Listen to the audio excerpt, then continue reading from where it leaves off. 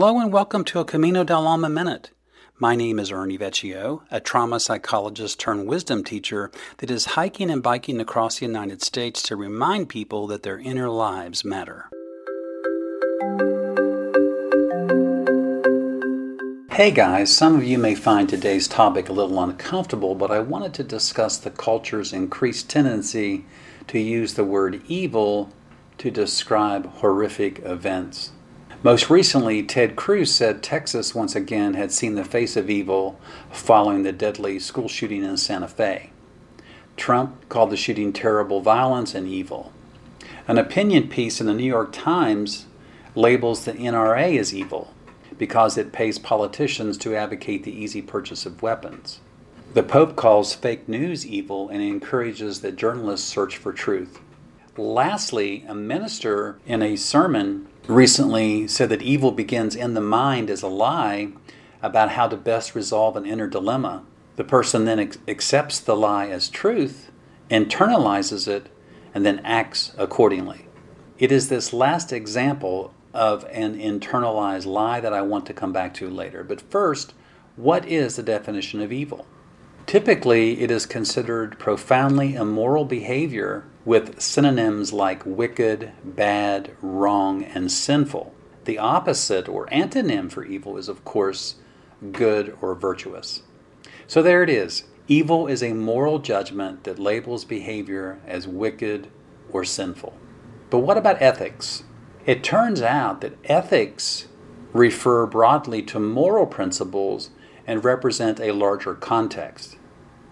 I would argue that it is the context for moral behavior that has become blurry and confusing in our culture.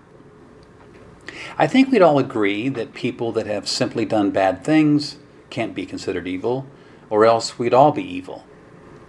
Aristotle said that evil was a persistent habit of doing bad things, and that what sets evil people apart is that they know what they're doing is bad, but choose to do it anyway.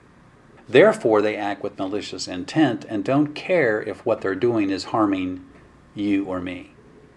Psychology labels these people sociopaths and as having antisocial personality disorders. In clinical terms, this means they have a pervasive pattern of disregard for the rights of others that begins in childhood or early adolescence and continues into adulthood. The phrase I want you to remember there is pervasive pattern. The reason is, right now we are struggling to understand what is going on in the culture that is causing so many horrific things to happen. This most recent shooting, for example, the experts are saying that this young man had a clean slate prior to his decision to harm others. Understandably, when something horrible happens, we want answers. Sadly, when we can't find one, in our pain and frustration, we tend to call this horrific behavior evil. But is there a pattern in the culture that we're missing? I will tell you that based on my work with trauma and based on my psychospiritual understanding of what it means to be human, with some degree of certainty there is a pattern. Let's examine some statistics. USA Today wrote a story not too long ago that mental illness is overwhelming the criminal justice system.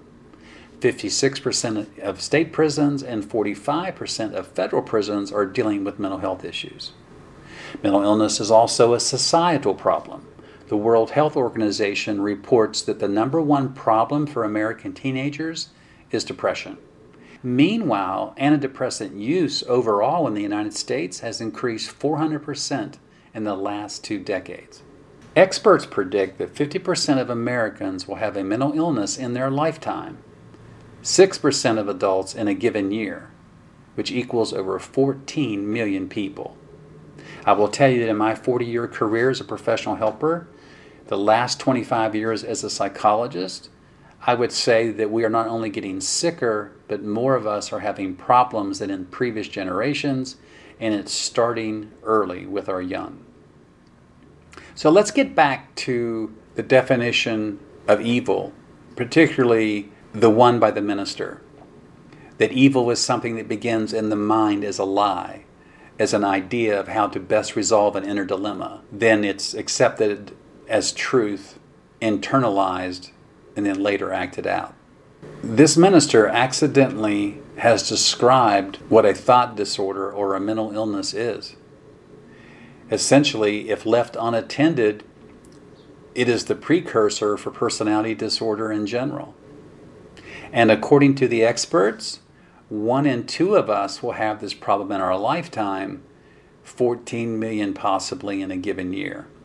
Guys, this would mean that half the country is potentially evil or en route to having some sort of ego dysfunction. It is this latter possibility, ego dysfunction, that I have witnessed get worse in the culture. So what is the pattern everybody is looking for? In short, we have generations of people with an inner dilemma, which is no clear or healthy context for truth. Seeing no way to resolve the problem, they make up that they or someone else is to blame, go through the motions of a life, leaving them vulnerable for something dramatic to happen.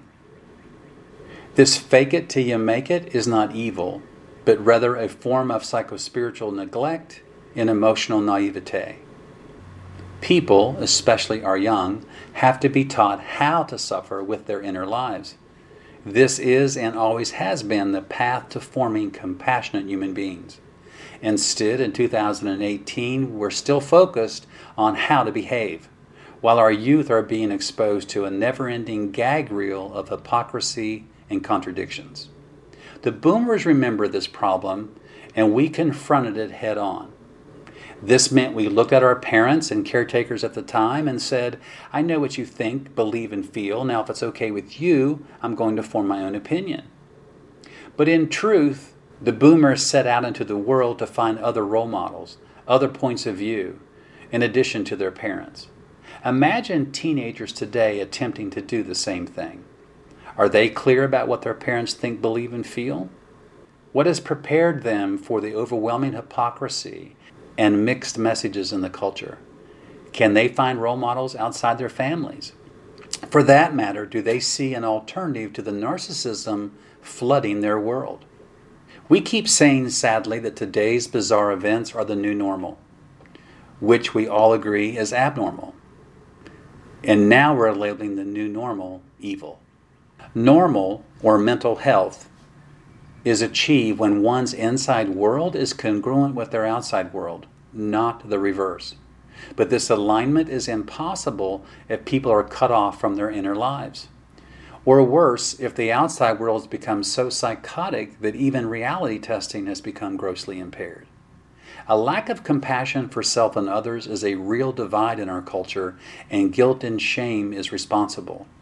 Human beings are meant to suffer themselves awake, but somehow our suffering is being used against us as an excuse to do harm.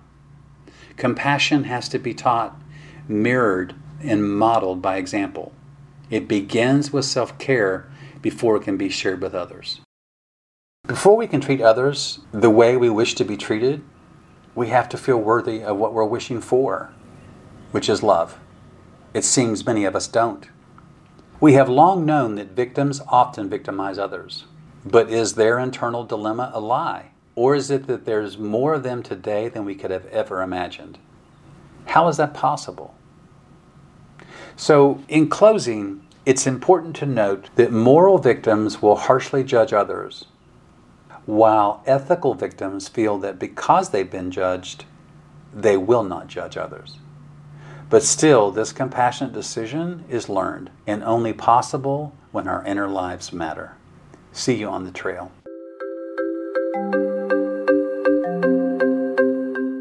Thank you for listening to a Camino del Alma Minute. Again, my name is Ernie Vecchio, a trauma psychologist and wisdom teacher that has created a context for your adversity that once you understand it will absolutely change your life.